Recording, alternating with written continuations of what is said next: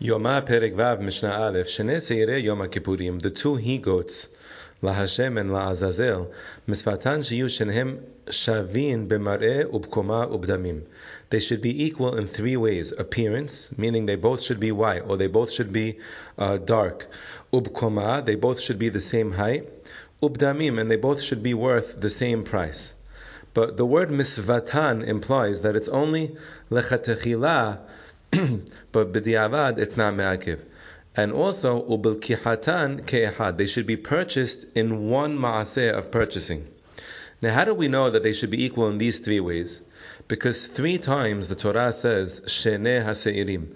The Torah could have just said seirim, and automatically we would know 2 seirim. The fact that it says sheneh, sheneh, sheneh 3 times, so they have to be equal in these 3 ways.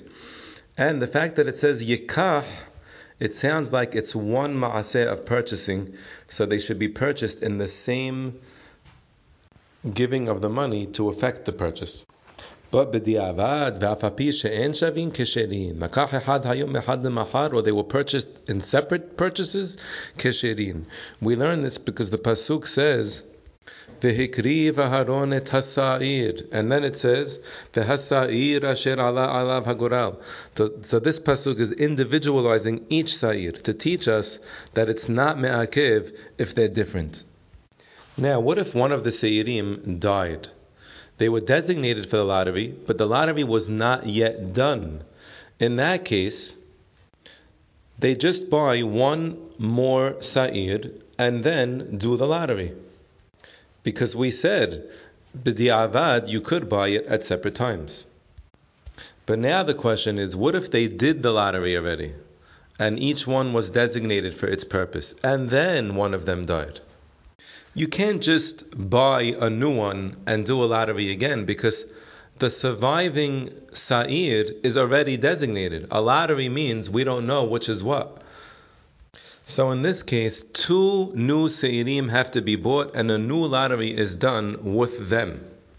And when he does the new lottery, if originally the one that was LaHashem died, so then this new one that's LaHashem, the Kohen Gadol should announce that it should take the place of the dead one.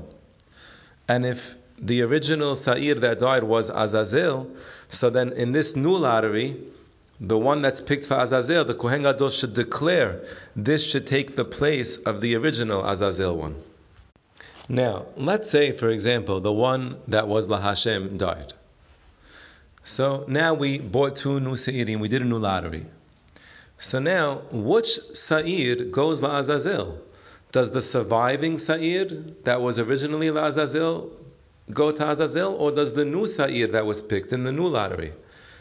Bartenura goes with the opinion of Rav in the Gemara, which is that the original animal that was the Azazel, even though it was rejected, but now that it has a new live partner that's LaHashem, so now it reapplies and it gets its original status. So the original animal is sent to Azazel.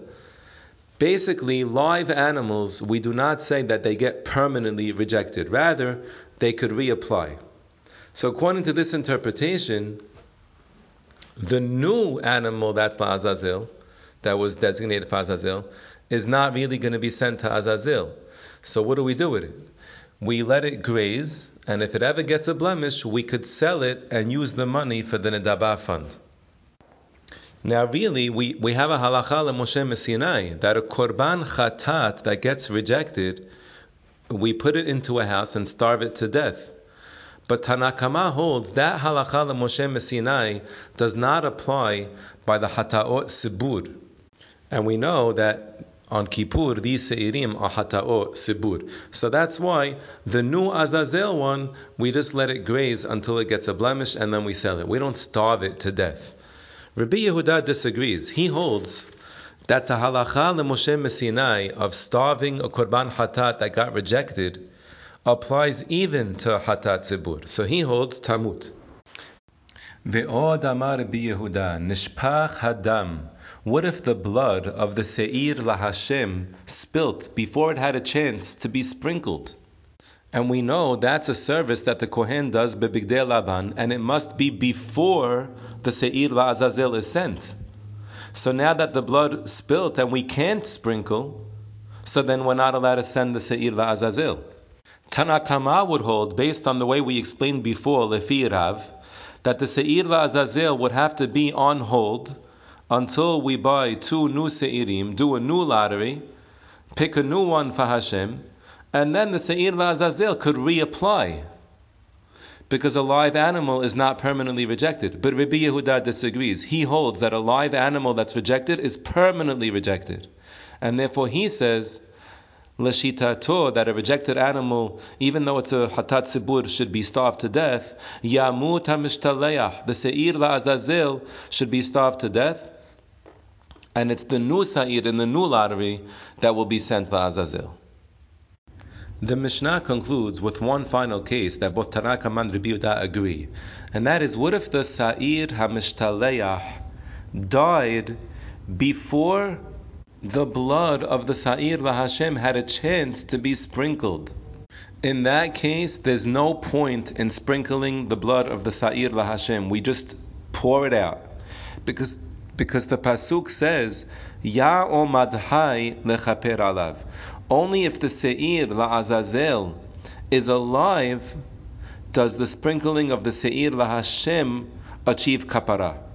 And in this case, even Tanakama agrees, we're not going to save the blood and wait till we do a new lottery and then reapply this blood, because blood from a slaughtered animal that got rejected stays rejected.